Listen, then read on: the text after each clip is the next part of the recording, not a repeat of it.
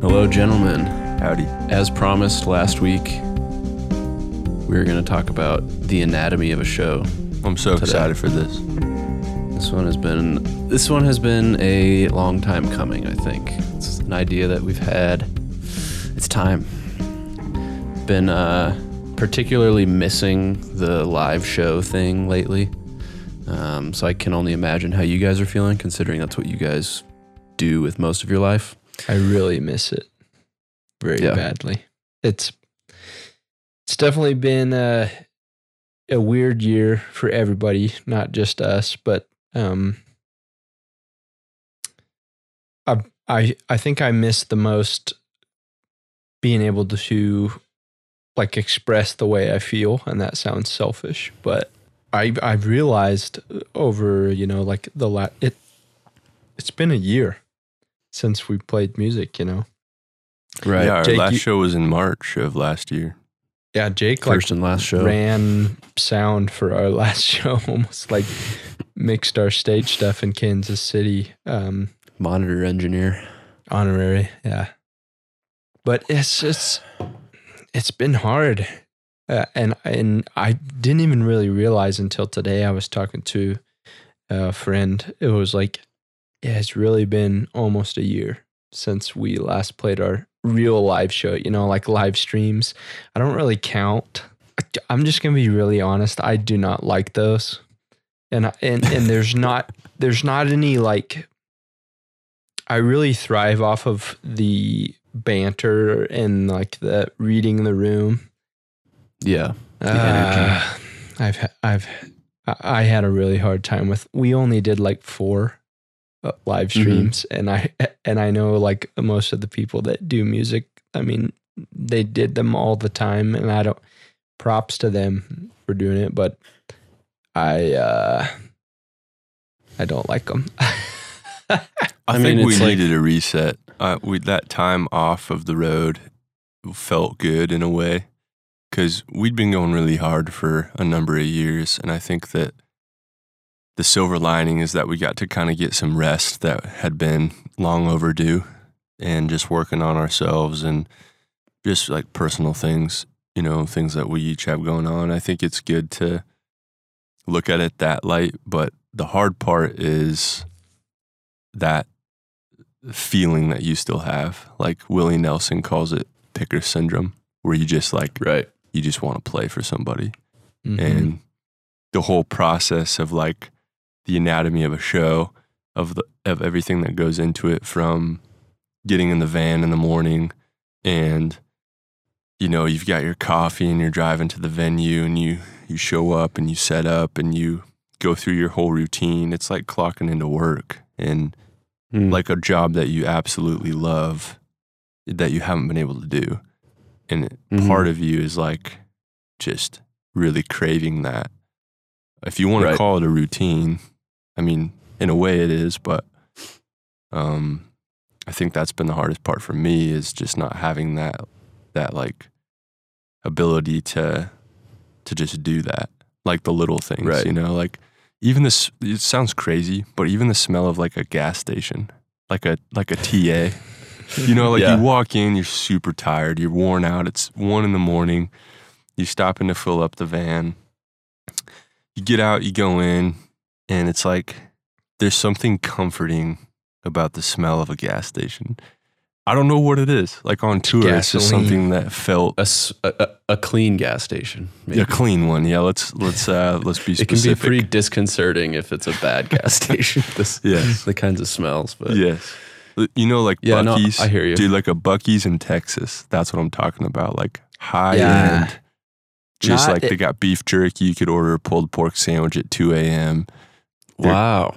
Have you been on a run with us in Texas yet? You will. No, I've never been. It's amazing. Not everybody knows what a Buc-ee's is, but it's basically a travel center on crack. It has like, you can order food, literally order like a barbecue sandwich or like burger or whatever. Yep. And then they always have like a amazing selection of popcorn, like kettle corn, caramel corn, and then giant bathrooms, clean. The bathrooms are clean. It feels Huge. like you're like, you're brushing your teeth in the sink and you look over and there's another guy doing it and you both kind of give a nod like, yeah, all right, it looks pretty good. Yeah. Why is it so much better? Those should be everywhere. Right? Yeah, I'd compare that to like that most people probably know as like a Love's travel center. Like a Love's on crack. Oh, yeah. Love's is a little better than your average Conoco or in Love's Phillips 66. Phillips. Yeah. Yes. Well, ironically, this episode is sponsored by Buc-ee's Travels. Just kidding. Not a sponsor. I think that's the interesting thing about this episode idea, because we've done a fair amount of talking about performing and practicing. So kind of like the thing that creates the performance and then the performance itself. But I think a lot of people don't know actually the logistics and everything that go into a full day, or like the elements of the job that make it like a job other than just like being a super cool, playing performances and stuff. And I think for all three of us, obviously the performance is the payoff and is like, super fun. We all really enjoy that. But I think there are a lot of elements of the before and the after that we sort of like more in a strange way. At least speaking from experience or my personal experience, like I really enjoy like the pre-show, everything about the pre-show. So I think it'd be interesting to tell everybody kind of what all goes in that they don't see behind the scenes. And then I think it'll be a pretty natural jumping off point to tell like examples of the ideal and the less than ideal scenarios that we've been in. So 'cause we have some pretty good stories about stuff like this. So yeah, man, it's amazing to go out on the road and have a team behind you and with you to help do everything and facilitate things behind the scenes and work really hard. And the whole thing that people see is, you buy a ticket, you show up when doors open and you watch the show. You might hang out for a bit at the merch table and then you go home. So like as a listener or a fan, you don't see all the other stuff. And like the other stuff is what makes the show so good. And there's so many parts about like the anatomy of a show. I love that title because it literally is an entire, like everything that goes into making that hour and a half on stage count and be as good as it is really is affected by like, were you rushing to the show in the morning? Were you late? Did you have a radio show at 6 a.m. that you had to be up for? Like, did you have a call time that was super early, so now you're tired? Is there a meet and greet before the show? Were you driving for 6 or 7 hours? Like, there's all these parts that go into play in the day that nobody really knows. And for a lot of people that don't know, we were fortunate enough to get a Sprinter van. It's a van that you can like stand up in and put your pants on, which is really nice. But we kind of custom built it, and it's been our home away from home for the past couple years, and kind of provided some comfort with like a little kitchen and a fridge, and everybody kind of has their own space and some bunk beds. But those kind of things really help kind of like provide a little bit of a constant or a foundation for how well the show goes. And yeah, dude, everything from like the drive to when you get there to loading into sound check to in between, like, pre-performance rituals, how you get in the mindset before you play, the tear down, leaving, like being wired after the show, trying to come down from that high of the performance. There's so many parts of it that I miss. That's for me, those are the things that really drive me to keep going, and experiencing time with the listeners and the fans that are there. Having those interactions and stuff is something that's invaluable. Cool. Yeah. Well, let's break it down. Let's start from the beginning. So yeah, we'll kind of step through all the different major phases of a day in the life of our, musician routine, and kind of give some further insight. So I know, like, when I play with you guys is a little bit different from the routine is pretty different from when you guys play each other with just each other as the duo. Mm-hmm. So I think it'd be interesting to talk about those differences as well, because when you have a band of 4, everybody can share the load a little bit and we have different responsibilities when we play as the group, and then when we're not there, you guys have to split all the responsibility. So we can talk about that too. But let's start from the beginning. Like, step 1, I would say, is the drive to the venue. So what time of day does this typically start for you, like, in your experience? Man, it could be any time. Like, we've left literally after the show and driven through the night to a different city if it's been a long ways away, or we've driven. We usually like to drive to cut down a few hours. We try not to do more than 6 hours between cities. Otherwise, Ty, he can speak to this more because he's the one that drives about 95% of the time, but he likes to get up early, and I hate mornings. And so he'll always opt for getting up at like 5 in the morning and leaving versus driving till 5, and it's like, which one's really better? I don't know. I think it just depends. But brother, maybe you can speak to that piece, because you seem to kind of you've kind of led that part of what we've done, kind of calling the shots on when the best time is to leave and calculating where we need to be and stuff. Yeah, I think I feel really bad most of the time after shows because we have a lot of friends or people that come to the shows that offer for us to stay. And, it's kind of one of those things, like, brother, if we play in Chicago or something, it makes way more sense for us to leave at 11, 12 p.m. or 1 a.m. and get out of the city so that we're not trying to fight traffic in the morning, and we're well on our way. We've done that plenty of times, but, I think trying to find that balance between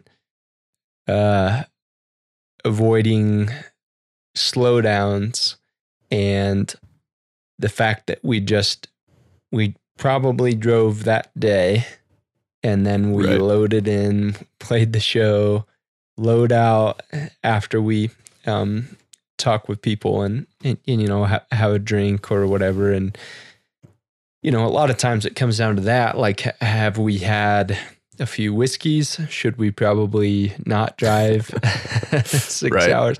Just, being realistic about it with that. But having the vehicle that we have makes a big difference for that, because if we feel like we just need to get out of the city and then crash, that's a big thing. But I prefer to stay a couple hours outside of where we played and then get like 6 or 7 hours of sleep, and then leave at 8 or 9 a.m. and then have the drive. Load-ins usually like early afternoon, late afternoon, but you got to realize this too. While I'm driving after we played a show, Nick is usually working on details for the next day or any other show during the week after that, just like hammering out details because these people that book for these venues and stuff, that's usually when they go to work. Like the bar opens at 9 p.m. and these guys bring their laptops in. And we've seen it a million times. They sit at the bar, open their laptop, and they work until like 2, 3 a.m. So Nick's like conversating with these people while we're driving towards the next place. But it's not such a big deal when we're in between smaller cities. Like we can stay after a show in a smaller city and hang out with people and have some drinks, or even go eat and then go to the hotel or whatever we're going to do. We're going to stay in the van if it's duo and sleep, and then get up the next morning at a reasonable hour and drive. But if we're in like Chicago or Atlanta or New York, big cities, it's hard to justify just like crashing on someone's couch like an hour away. Right. Well, it's hard too because you don't want to miss out on the city. Like, especially if you're in a place like New York, you want to see the sights or like do something. And it's hard because you can't, we have a list that people have given us of a million things in each city, but you literally can't do everything. You have to just pick one and just say, you know what, today we're going to do this. And that's when sometimes we leave earlier because we want to get somewhere that we normally don't get to go and just see some, go eat somewhere or go see something. And that makes it worth it to get up a couple hours earlier or to leave the night before to have that experience. But sometimes it's tough to make that happen. And that's frustrating too because, we've had people that have come up to us and said, oh man, you guys must see so many things. And it's like, bro, we see a lot of shit from the windshield. We're here for like 4 hours, 5 hours, and that whole time is spent in the venue. Yeah, and rest is important. Right. Yeah, I think a lot of people discount the fact that most of the day spent prior to the show is split between driving to the venue and then like getting ready for the show. Right. Like I think there's this misconception that there's just a constant downtime, and you get to a level of being a musician where you have techs and load in like crew and people that do all that for you. But at the level that we're at and that most touring musicians are at, they don't have teams of people like bussing their stuff in before they even show up to the venue. So we're responsible for a lot of that. So after the drive, let's talk about getting to the actual venue, because that can be a thing as well. Like, are all venues created equal in accommodations for parking your rig, or, what's the ideal and what's the less than ideal here? Man, it's crazy because, we have a rider, and for anyone listening who knows what a rider is, it's basically a sheet that just says what your basic needs are as an artist, and every artist has one. Most artists do. And it's literally just like, if we're going to put on a show, can you at least furnish these few very basic need things? And there's the whole joke. Can you arrange the furniture in a certain way? And you need green M&Ms. Certain temperature needs to be wall. 68.5 degrees. No hot colors in the room. It has to be all bottled water, room temperature. It's like the specific crazy things. And I read once online that there was an article posted about how bands demand these crazy things. And one theory behind it was that if they didn't get provided those things that they asked for, like, for example, all blue M&Ms, then that meant that detail wasn't paid attention to. So they kind of knew what the night was going to be like. That, all right, if that wasn't paid attention to, there might be a few other things that have been overlooked, and it kind of just gives you a heads up into going into it. Interesting. How to prepare. I get the logic. I get the logic there, but also some of those things are outlandish. It's ridiculous. Like, I think there's a line. I think that's a fair line of reasoning if it's like a vegetable tray. Right. But to sort out M&Ms or whatever, obviously that's an extreme example. But I read something like when, I think it was John Mayer, he said when he started playing stadiums, he at first didn't realize that like the green room is just a locker room. Yes. And so he started adding like a couch to his rider, because otherwise you're sitting on, like a wooden bench the entire time pre-show. And for people like that, like their setup and teardown is way longer. So if you're at the venue for 6 hours versus, 3 hours before the show, that can really start to fatigue you, not only like literally physically, but also mentally, I would imagine. Yeah. Dude, we had a couple of shows like that too, where it was literally like a basketball locker room or whatever. And it was like you get in there and you sit down and you're like, thank God somebody thought to bring a couch in, because you'd just be chilling for a couple hours on a wooden bench against, some lockers with jerseys that God knows how long they've been in there without being washed. It's like the little things that go a long ways that help you prepare. And it totally sounds like you're being a diva or you're being high maintenance, but those little things are really important. Just, like you go to work and you expect to have, in your office, a desk and a chair to sit in. It's like, what are literally the things that help you do your job well? And for us, we've learned that too, like how to kind of be conscious of what's really important and what's just, you're just being outlandish, like you said. But so we roll in kind of how the day goes. It's like 1, 2, or 3 o'clock, probably no later than that. We roll into town. If we have a hotel or not, doesn't make a huge difference. We drive to the venue, we navigate to the venue, and we do what we case it. Like we drive around it and just kind of see where it's at locale wise and like where we're going to be going in. And it's really nice when the venue has cones out for the van so that we know where we're going to park, but it doesn't happen all the time. Especially when you have the trailer. Normally when we're at the band, we have a trailer, so it's literally like 40 feet of space. And venues usually ask how long of a rig are you bringing, including a trailer, and so they'll try to like cone it off or whatever. But we go case it, see what it looks like, and if we have a hotel, we usually go to the hotel very quickly. Just write the set list. Take a shower if we hadn't done it the night before, and just kind of get our bearings and throw all of our backpacks and everything, because we'd rather not leave all of our stuff in the van if we don't have to, into the hotel, we put all of our laptops and all that, and then like sound check time, if that's like 3 or 4 o'clock, we head back over to the venue. We sound check, which usually takes like hour and a half, maybe a little more, of setup and having the sound guy come in and dial everything in.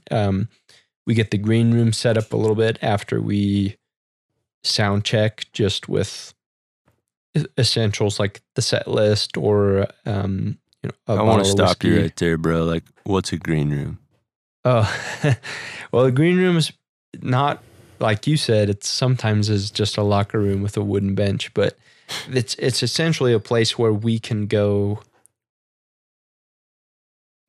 like decompress. Nobody else is allowed. Some people are allowed.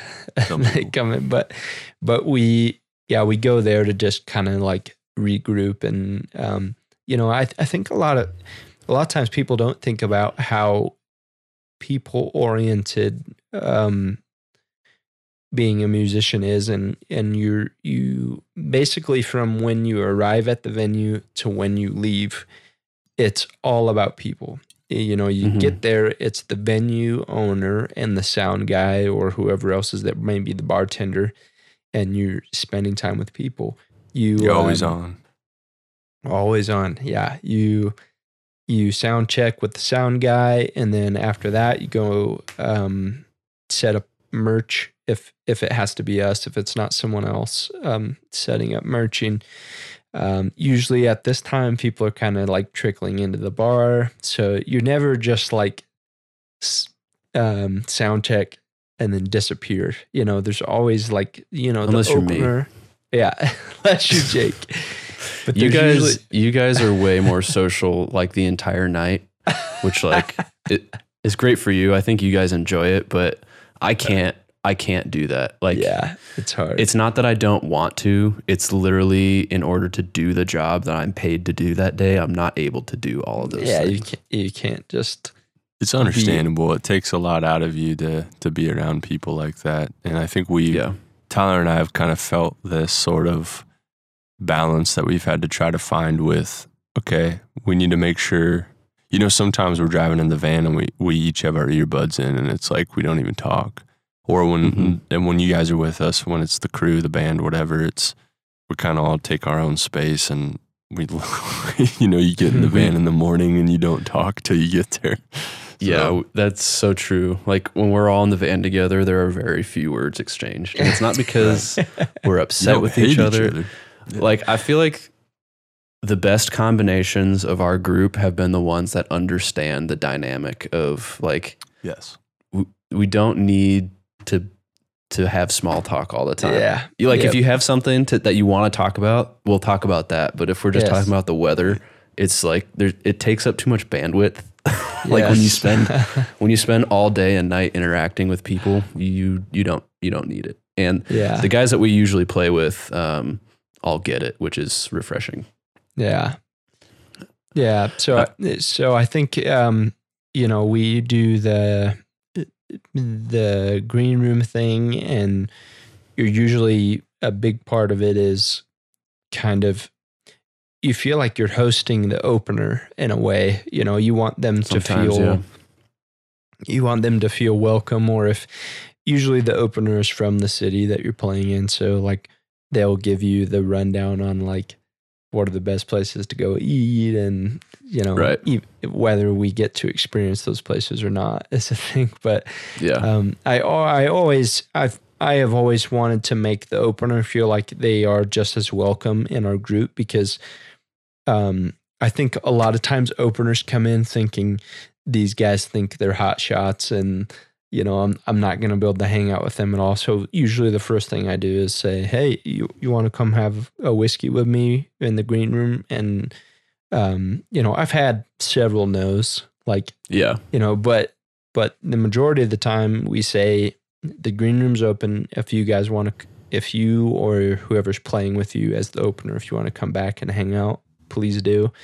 The best venues have like separate green rooms, and that sounds very diva, but it's really nice to be able to let those guys be able to rehearse one or two songs, whatever. And we might do the same, and just talking through the show. Like, it isn't absolutely necessary for you to have the opener listening in on your conversation about like how the show is going to go. So, that's always something I'm trying to keep in mind, like making the opener feel welcome.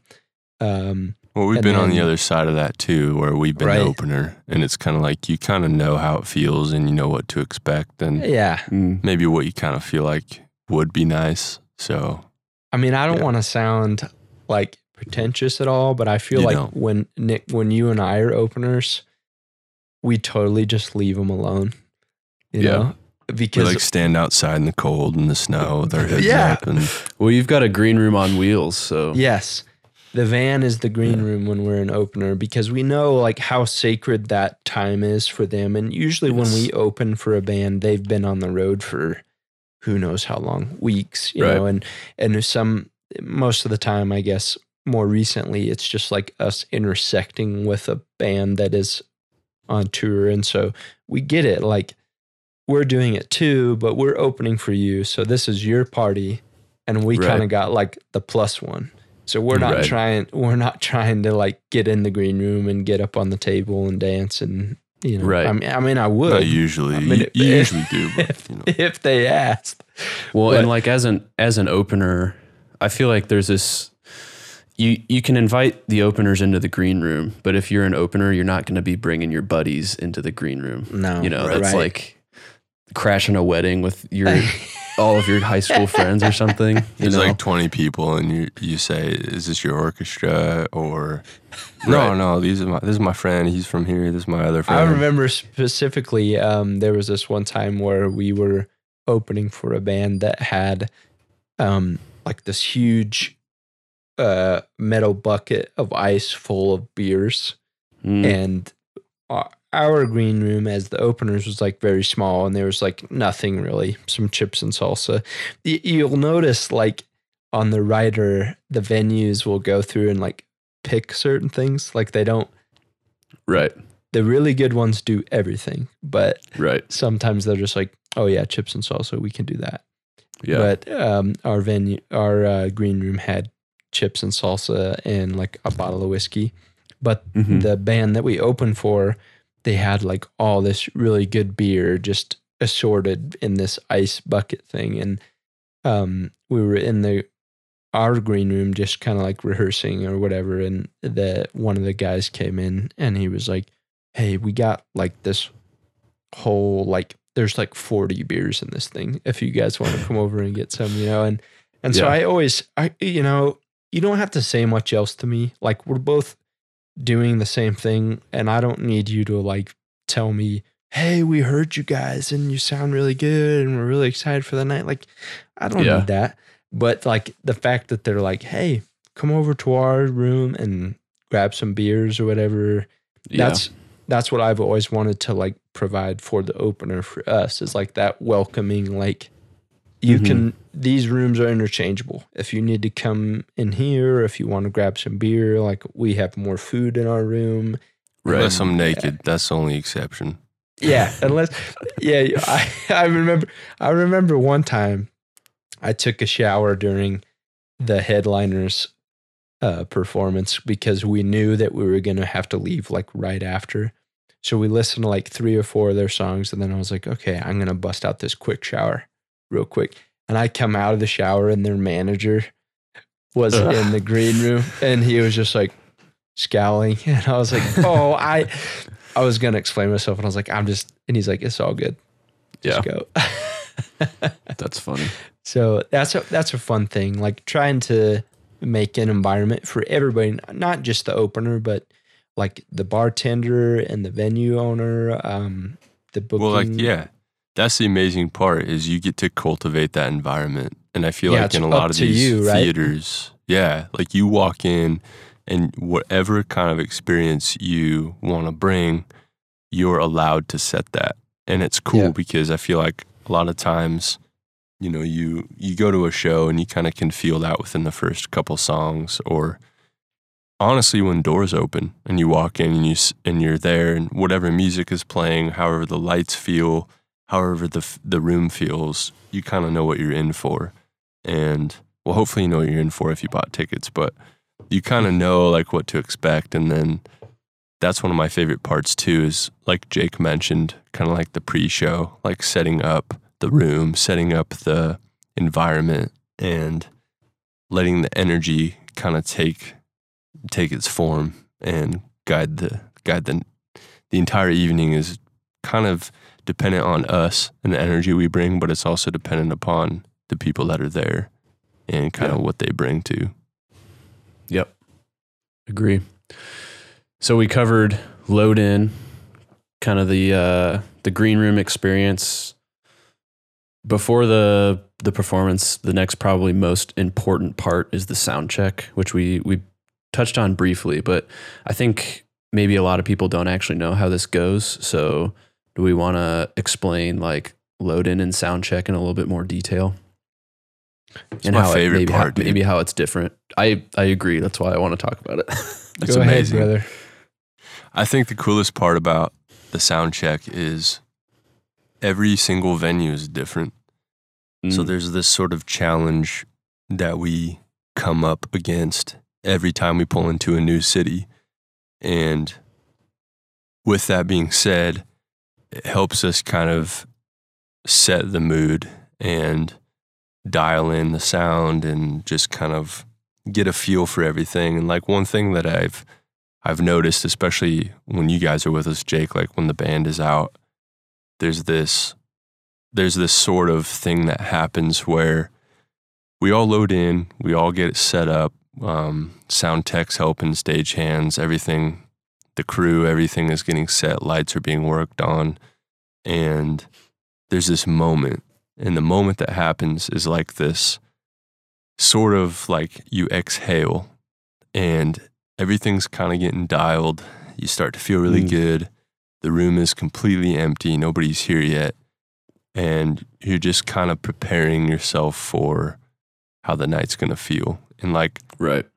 the amazing part is like everybody has something going on. Like you could have a shit day and you're sitting at your drum set and you might have had something happen or you're dealing with whatever. And there's this like peace that kind of comes over you where you just kind of know like you have to show up. And it's kind of tough sometimes to fight that. Like, you know, if something happens or if you're dealing with something personally or whatever it is, you have to kind of leave that at the door and show up for the song. And it can kind of be taxing. Like you kind of struggle with that balance of like at sound check, it's kind of like you're still trying to get in the mode. You're hearing the sounds, you're dialing in your in-ears, you're hearing how it sounds without that, with the room. Sometimes I know Ty has gone like to the back of the room and kind of just like sat and kind of gotten a feel for it. And you're in a way like envisioning how the night's going to go. Right. And no matter what happens, you have to show up and leave it all on the table. So my favorite part is, I remember we played a theater last fall, and Jake, I went behind you. You were at the drums, and I like was recording just kind of like the room. It was empty. We were doing sound check. Our sound tech was out front, and everybody was kind of in their spot. And I like was recording from the perspective of behind you, kind of looking out, and it was this feeling that I got of kind of serenity, or like sort of, it just felt right. Like it felt how it was supposed to be. And it's hard to explain that because it's just more of like it's like an aha moment where you're like, this is what I'm supposed to do. This is where I'm supposed to be. Yeah. No matter what happens, no matter how many times I F up this night, I screw up this note, I sing this wrong harmony, whatever. There's this peace that kind of comes over you from being there. And those are my favorite moments of like dialing in that sound and everybody kind of being on the same page, or like being backstage right before the show and feeling like that tension in your gut before you run a race, before you make a presentation, before you speak in front of people, before you play a show, whatever it is. It's like that same thing. But those are my favorite parts. I think the sound check serves a very specific purpose technically, obviously, because this is when you dial in all your gear and make sure that you know the magic elves of electricity aren't messing with you that day. You know, you find all the bad cables and you find all the, stuff that's not working. You get all that ironed out during sound check, but it's also the first time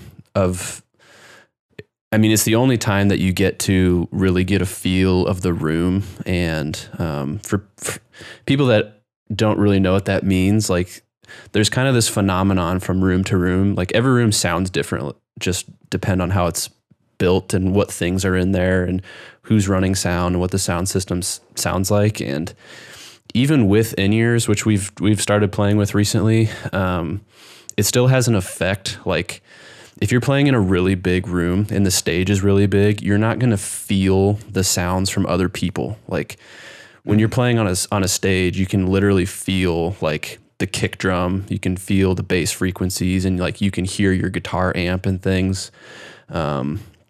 But on really big stages, that's different. So you need to like become accustomed to how each room and how each stage feels before you can like really meld. So you get a feel for the room. You kind of can get an idea for how things are going to sound for the crowd. But then this is also an opportunity to just resync with the whole band. Like the sound check process is like you check every instrument kind of in a vacuum by itself to make sure everything works and set basic levels. And then you run, like usually two or three songs, maybe not cover to cover, but just to get an idea of where everything's sitting in the mix. And this is usually, I don't want to say this is like rehearsal time for us because that's a very different thing, but it's definitely a chance for us all to like get on the same wavelength mentally, I think. And things changed during the show just because of the difference of an empty room and doing it in a vacuum and when there's people and being spontaneous and in the moment. But when we're all kind of synced up and in that same frequency on that same, it sounds very like cosmic, but there is this element of like energy syncing. I feel like that happens at Soundcheck. And I think some of the worst shows I've ever played, or at least the way that I felt about them, were on shows that we had a rushed Soundcheck. Like if we don't have the time to really do Soundcheck well and play at least one song cover to cover, I don't feel good about the show for whatever reason. Like if I feel rushed during Soundcheck, everything else of the day can honestly be terrible. But if the Soundcheck is really good, the show is going to feel really good. Yeah, dude, that's so true. We had a show that we played and it was barely a line check. Like a line check is just, you make sure every instrument's coming through the mains. Mm-hmm. The mains is what everybody hears, and then we have our own monitor mix, whether it's in-ears or wedges, and we might hear something completely different than what the house is hearing. And we got up there and we set up, we had everything out on stage, and they're like, we don't have time. And we're like, bro, we need to a sound check. Yeah. No, there's no time. Like it was a festival lineup, and we got out there and we played, and it was super difficult to feel good because we didn't have that time. So like, it's amazing when, you know, the difference between playing a festival or playing like a theater or a club, we have the time to actually dial in everything. But it's so true, like what you said about being able to just like take the time to do that, because if you don't have it, it just throws off your whole night. And you know, there's been times where you can't hear something, or dude, there's been times where I played a show and I like hardly sing because I can't hear Ty. Mm-hmm. And it's just like, it's luck of the draw. It sucks. And that used to happen more back in the day, not so much now, but it's a shitty feeling to be like, I can't really hear what I'm doing.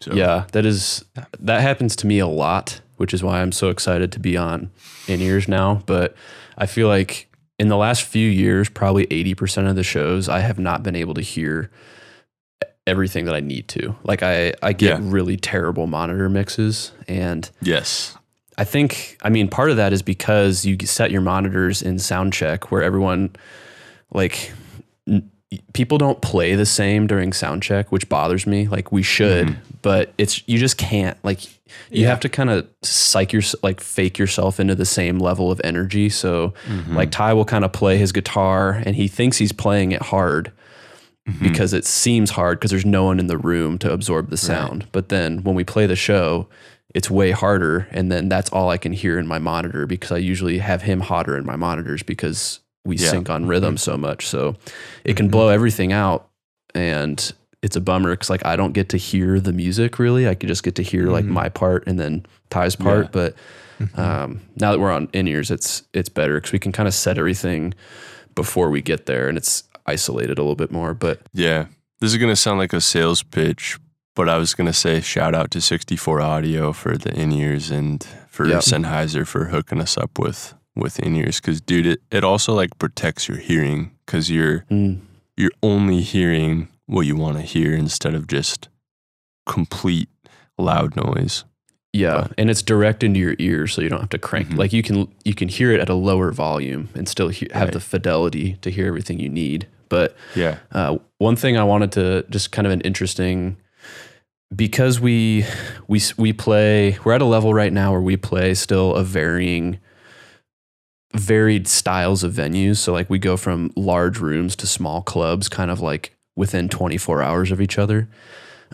So just another example of why the sound check is so important. Last fall, we played, we had like a string of rehearsals before this run of shows that we did where we played everything in like a large room, and we were practicing for the biggest room of the run. So we had like really high energy, like I had everything dialed in and my parts on the drums. And then we get to sound check in this club that we were playing, which was like maybe 150, 200 people club.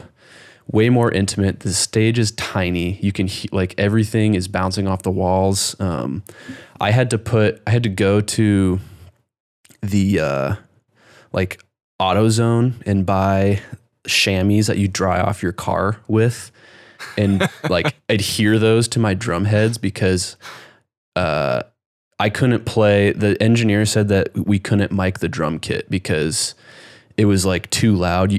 He was wanting to just use the stage sound of the drums, but I knew that would sound super unbalanced in the room. So I was like, well, if I dampen all of my drums, can we mic everything so it all sounds the same? And he was like, oh, well, we'll try it. And so that's what we did. And it sounded really, really good. But I had to play like basically instead of hitting the drum head, I was hitting rags.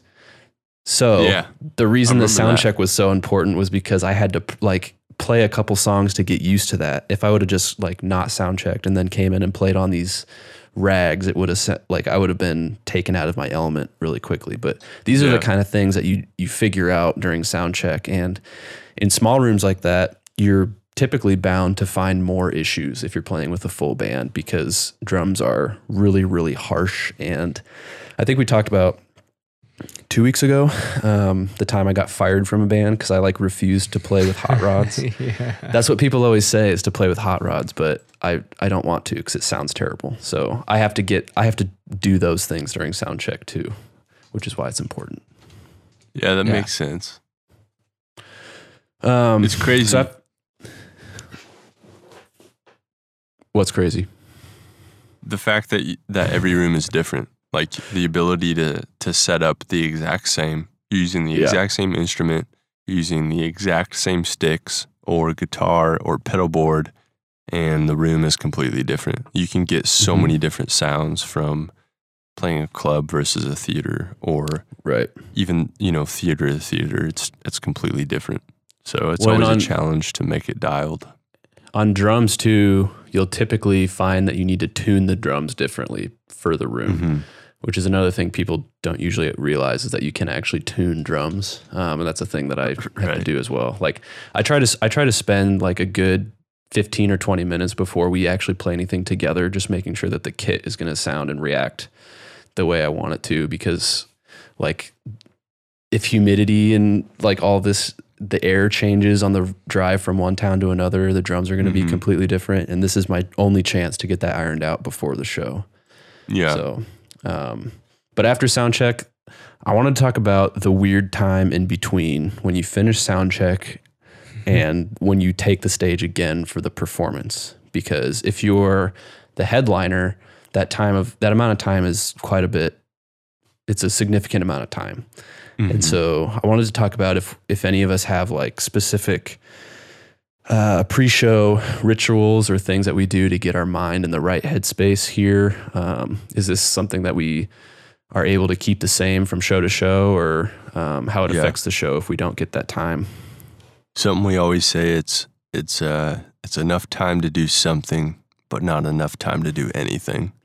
Right. And it's literally just this like in between period of you just got done with sound check, you have enough time to eat, but you don't quite have enough time to go do something like see the city or see a site or whatever it is. And so we've kind of learned within the past year and a half or so to utilize that time to kind of like just rest and get in the mindset, and whether it's have a drink or just like do something that's productive or do nothing at all.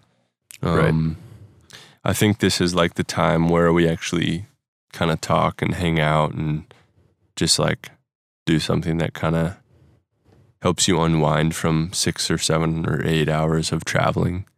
And, a rigorous sound check where you just load it in, you just set up. Probably most likely it's like takes place in the green room where you're able to kind of enjoy this time. And sometimes it's amazing because like people will bring stuff to the show. They'll show up or send something like it could be anything from a batch of cookies to like a bottle of whiskey or whatever it is, and you kind of go back and get to enjoy that. Sometimes we have a meet and greet where we'll go out and talk to people and hang out a little bit, kind of do like a pre-show hang. And it's always fun, but it also at the same time takes a little bit out of you. So that time in the green room is so sacred, to have to like regroup, to kind of like, you know, change your clothes, maybe you take a shower, maybe you eat, whatever it is, just to have like a little bit of time to prepare. But the hardest part is like if you're down to the wire on time. So say we like leave in the morning and we hit construction, say we get behind, say we show up right at sound check time. All your cables are bad and you have to go to Guitar Center. Yeah, exactly. Which you never want to do. But say you run into that stuff, and you might not have time. Like there's been shows where we've had like maybe 15 minutes to prepare. We got there late because of construction or whatever. Or cable goes bad and you got to run somewhere, whatever it is. You just have to deal. Like you have to make yourself get in that mindset, and that's why having that space is pretty sacred. But it's tough because, like, you know, when you talk about pre-show rituals or whatever it is that we do, I think we kind of regroup. We say a few words, whether it's, what is the thing you say, brother? It's like, make a set list, say a prayer, drink a whiskey, something like that. It's like the routine of just like having that constant is really important. Sometimes I drink the whiskey before I say the prayer, though. I think that's necessary most times. I was gonna ask if we each have like the anchor. It's like what's the movie Inception? What's it called? They all have the thing that like lets them know if they're in a dream or not. Yes. You know what I'm talking about. There's like the one thing that we have before every show that we have to do. Otherwise, like our entire mojo is thrown off. Do you guys have those things? Yeah, for me, it's I have to write the set list, and it's not even I know some people, you know, Bon Jovi, they probably print their set list off, you know. But for me, writing it out is very therapeutic. Like as I write each song, I am walking through the show in my mind.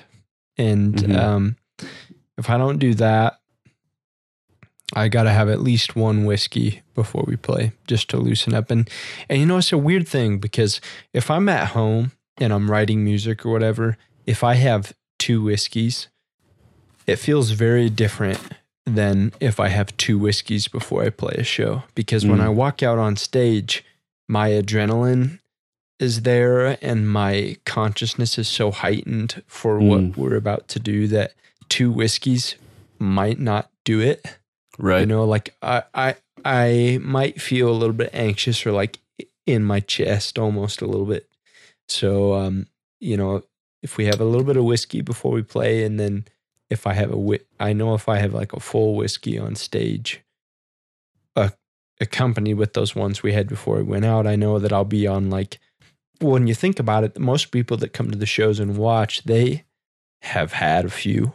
Right. Or, you know, usually we have an opener, so they had a beer or 2 beers or a drink before they watched us. So I want to be on like this even keel with everybody. And so I think there's this thing that happens where, you know, I have friends and even guys that play with us, they don't drink at all.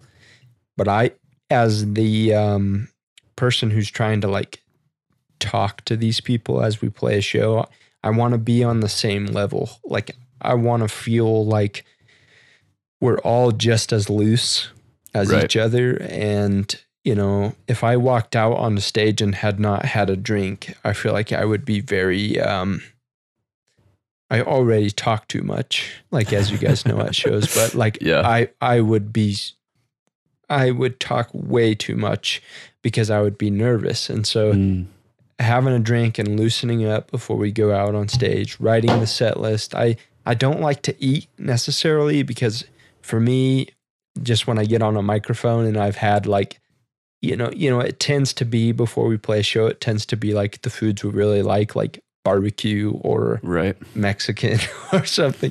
Which is not what you want to eat. Yeah. Right before.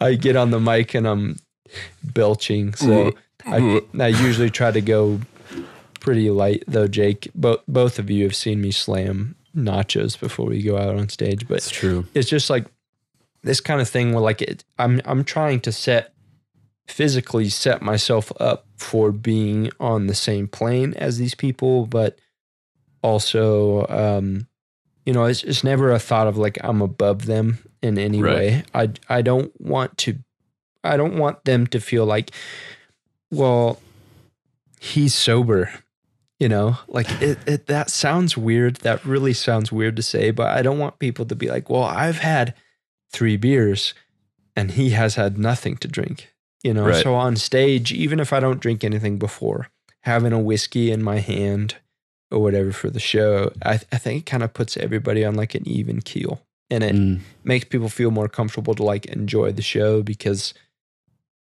the singer or the band is just as loose as I am. And I came out here on a Friday or a Thursday or a Saturday to have a good time. And so if they're having a good time and loose and enjoying it, then I can too. That's the most important thing for me. Like, to get on the same level as, well, not only the audience, but you guys. I want the band to feel, and there's some of us when we play that don't even have a drink, but like they're just like super goofy, loose dudes that just don't need whiskey to be loose and liquid courage.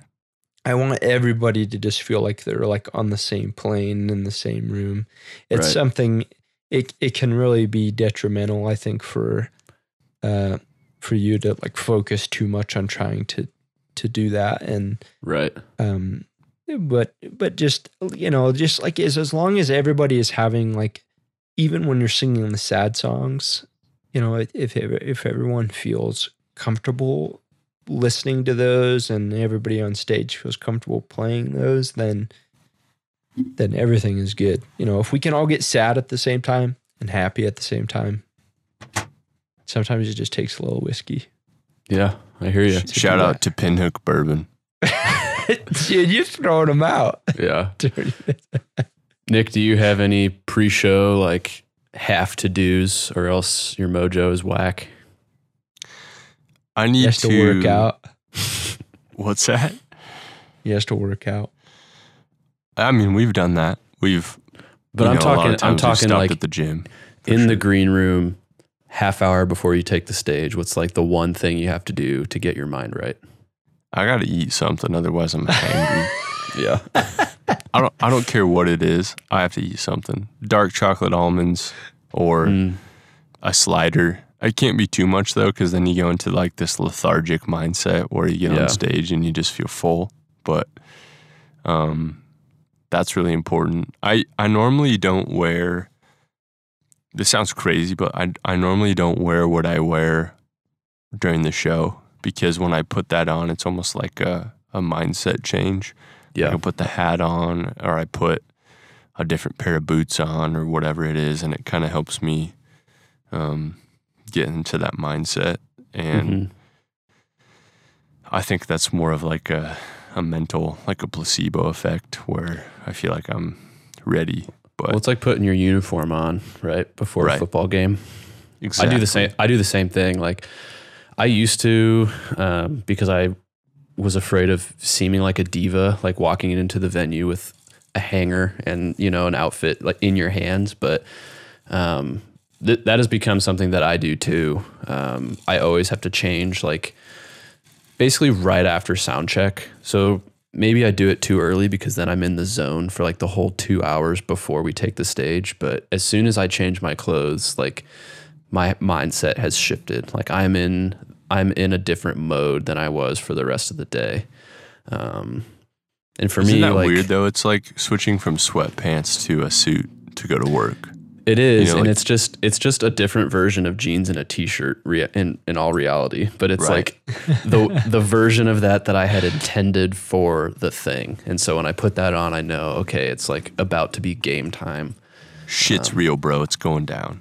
Yeah, I totally get it, and I try really hard to not to just stay either in the green room or like in the van, because to me there's like this very special moment when you see the room in sound check and it's completely empty, and then the next time you see that same room is full of people.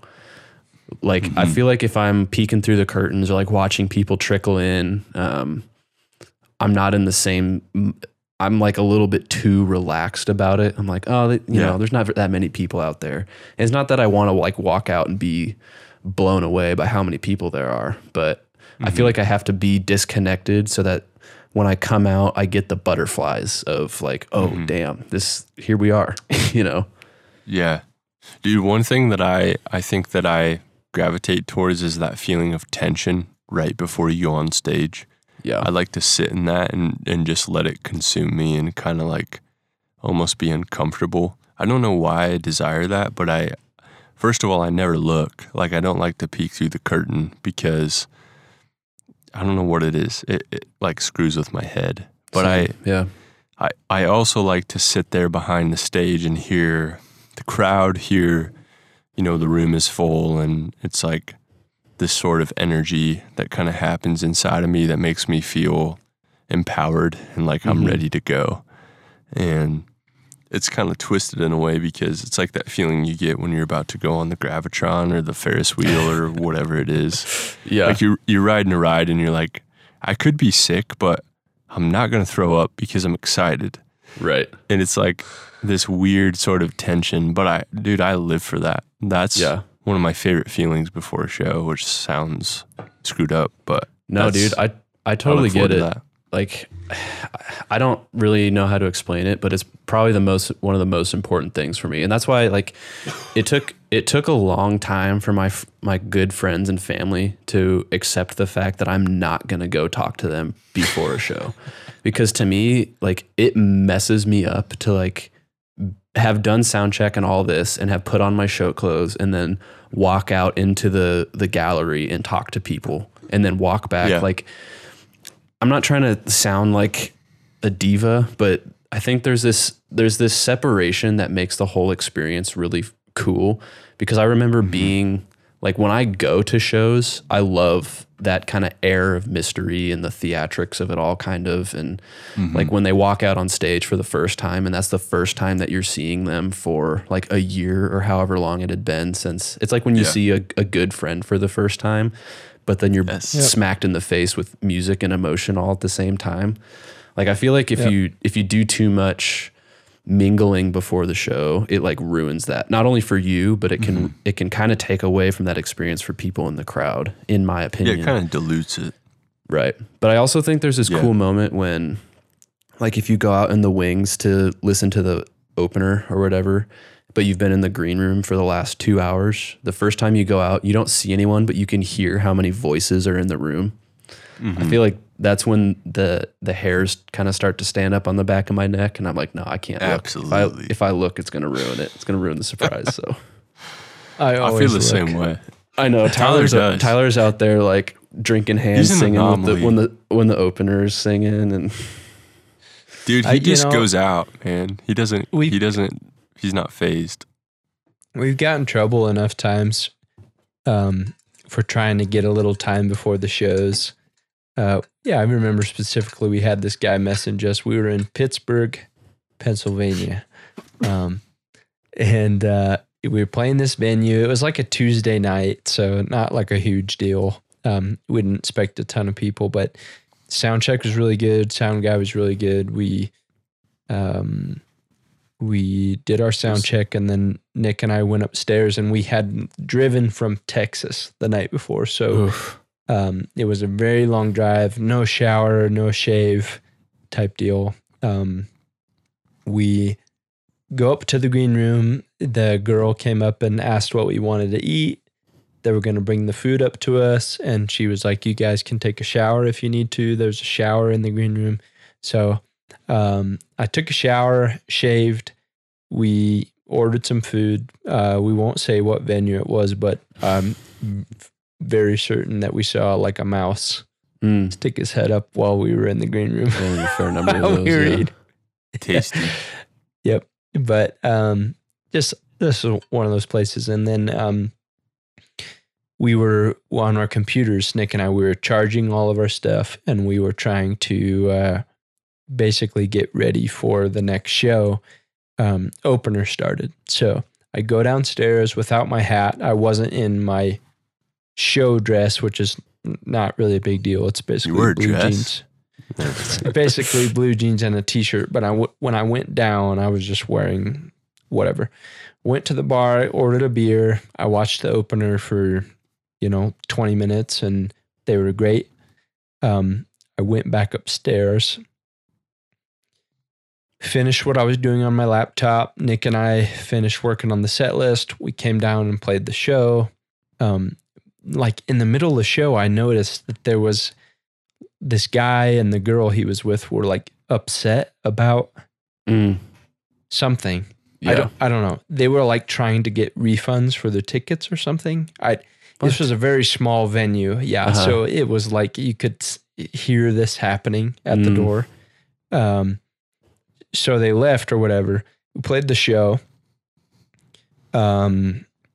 loaded out, packed up all our stuff, headed home, headed to the hotel.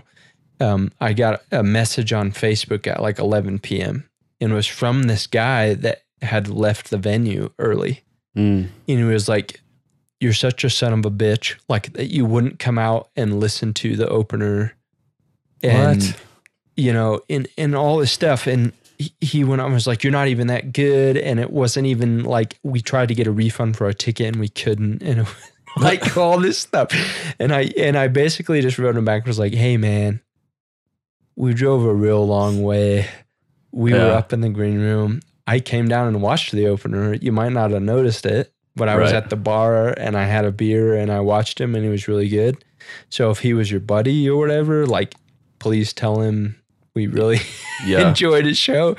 And they actually, they thought we were in the van when they left because I heard them. I heard them hit the side of the van, like, and they left the dent in the side of the van. Jeez. Like he was not happy. But there's just one of those things. Like this all goes back to haters gonna hate. You can't expect people to understand what we're doing.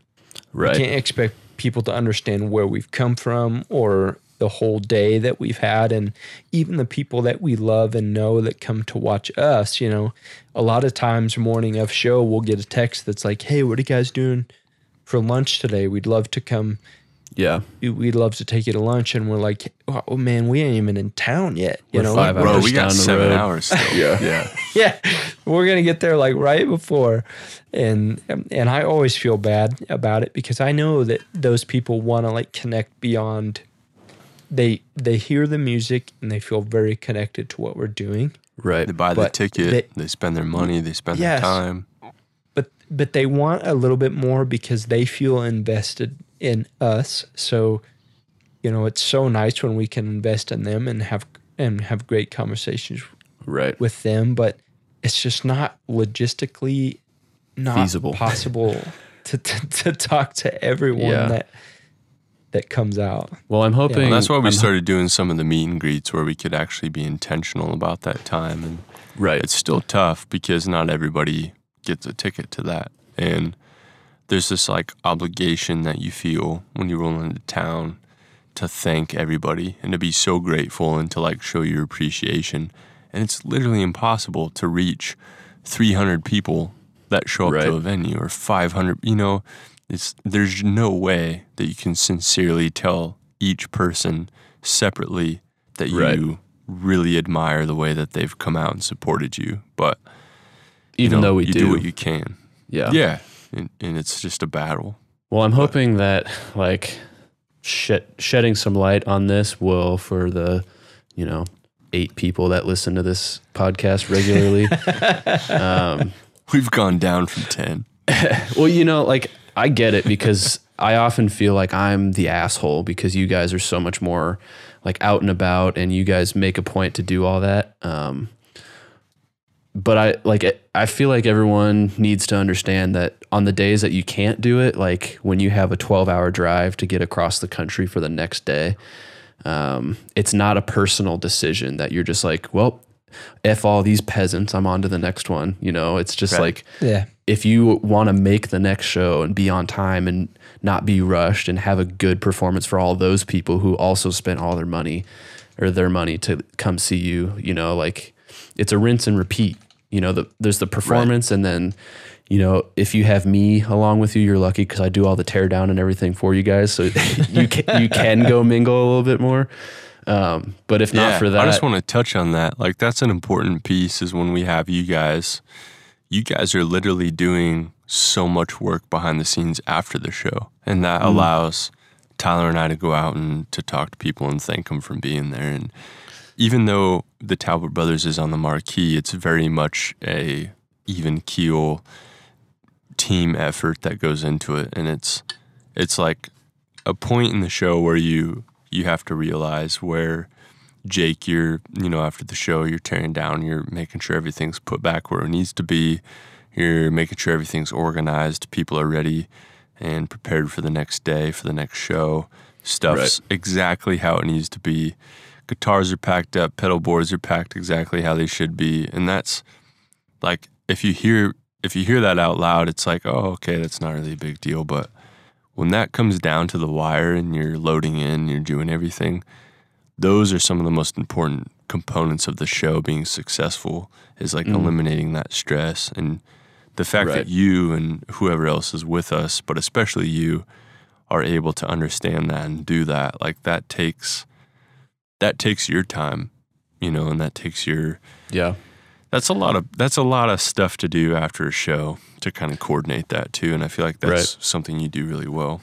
Thanks, man. Happy to do it. But I mean, like, from my perspective, once the performance is over, the next day has started. And so if you're rushing around, I hate rushing around and doing things. Like, I can work with a sense of urgency, but I hate it because it gives me anxiety, and I usually mess stuff up. So I feel like, if I wish, like, I would like to go talk to people, but most of the time they don't know who I am or care anyway. So I would rather spend that time helping make sure that the next day will go off without a hitch. So if we were, rushing around the last 5 minutes before the venue closes to get everything packed up, what happens when you leave your guitar strap, or, you spend 20 minutes at the sound check of the next show looking for something because it wasn't packed up properly. So totally, it does really kind of set you up for success for the next day, which is why I think it's so important. So yeah, and then there's times where we play in Raleigh, North Carolina, and we're running around and trying to find gear, and this is what happened. It's furnished. Hold up. Jake lands. We pick Jake up. Immediately we tell him, "Hey, man, we don't have a drum set for this show." There's no backline. There's an outdoor festival. This show, just jumping forward, turns out to be a sick show. Yeah, it was it's awesome. It's like an outdoor festival with like... It was huge. Tons of people. 1,000 people. Jake lands, and we're scrambling to try to find a drum set. Like, we drove to 2 different guitar centers, and then we went to this place that ended up having like a full kit that we rented out. Well, I just want to preface this. This was in the middle of a tour when we were completely worn out. Like, we weren't thinking straight. We were super tired, and that's all I'm going to say. Yeah. So we get the drum kit, from this venue. Terrible drum kit, by the way. Like I was not excited to play this drum set. Okay. Because just to shed some light on this wasn't ill planning on our part. Typically what happens for these festival shows like this is they will have what's called a backline drum set, where the company that's setting up all the gear and stuff provides a drum set, just so that they don't have to, especially if there's a lot of bands playing. Sometimes it's nicer if the bands can just say, I'll play the backline, so they don't have to spend time, loading in and out a drum set. 'Cause that's really takes the most time of everything that you have to load on. So we were expecting a backline, and then I landed, because I feel like we had talked about this. I had asked if there was a backline, and you said yes. And then I landed, and then come to find out there was no backline. So we were told. We spent all of the time that we would have spent normally, like going through our routines, being super chill, making sure everything was going to be good, driving around this town that we had never been to before, going to Guitar Center, which we're not sponsored by Guitar Center, thank God, because I'm just going to go on record and say it is the worst experience of my life ever. When you roll into a Guitar Center and you say, okay, do you guys, which is a thing they do, they rent gear. So you ask, hey, do you have a drum set we can rent? And they take you to the back, and it's like half a cymbal stand, a throne with no seat, and a kick drum. And they say, this is $3,000 to rent. You're like, okay. So then we went to another just local music store, and they let us rent basically the shittiest drum set that they were selling, because they knew it was terrible. And it was not even a complete set, and the cymbals were terrible. They let us take that for $200 for the day, which they were probably selling it for $200. So they doubled their money on it. The best part, we spent 6 hours doing this probably. We roll up to the venue, and I'm in the back, kind of just rubbing my temple, oh, this is going to be one of those shows. I couldn't see out the window, and Nick goes, is that a drum set? And I thought he was, because it's an outdoor show, you can see the stage from the road, and I thought he was kidding. I was like, dude, don't, I about got really mad. I was about to be like, dude, don't joke, which in all reality, Nick wouldn't have joked about that, because he was 3 times more stressed out than I was. Yeah. So I run up to the front of the van. They have that, they had an entire amp section. Yeah, they had everything backlined. I ran up to the front of the van, and they had this killer drum set set up. We had wasted that entire time doing all that. But the funny thing was, the show actually ended up being sick. So maybe maybe that's the key, is just to run around town like a chicken with your head cut off the whole time. But the funniest part was we pretended we didn't have any instruments with us. We're like, oh yeah, this is totally cool, man. We'll use your amps, we'll use your drum set. This is exactly what we expected. You're right. Yeah. Miscommunication. Yeah. It made it a lot easier when we got on stage. Yeah. Anyway, it doesn't always go as planned, but hopefully this episode sheds some light on our kind of ideal day in the life of a show.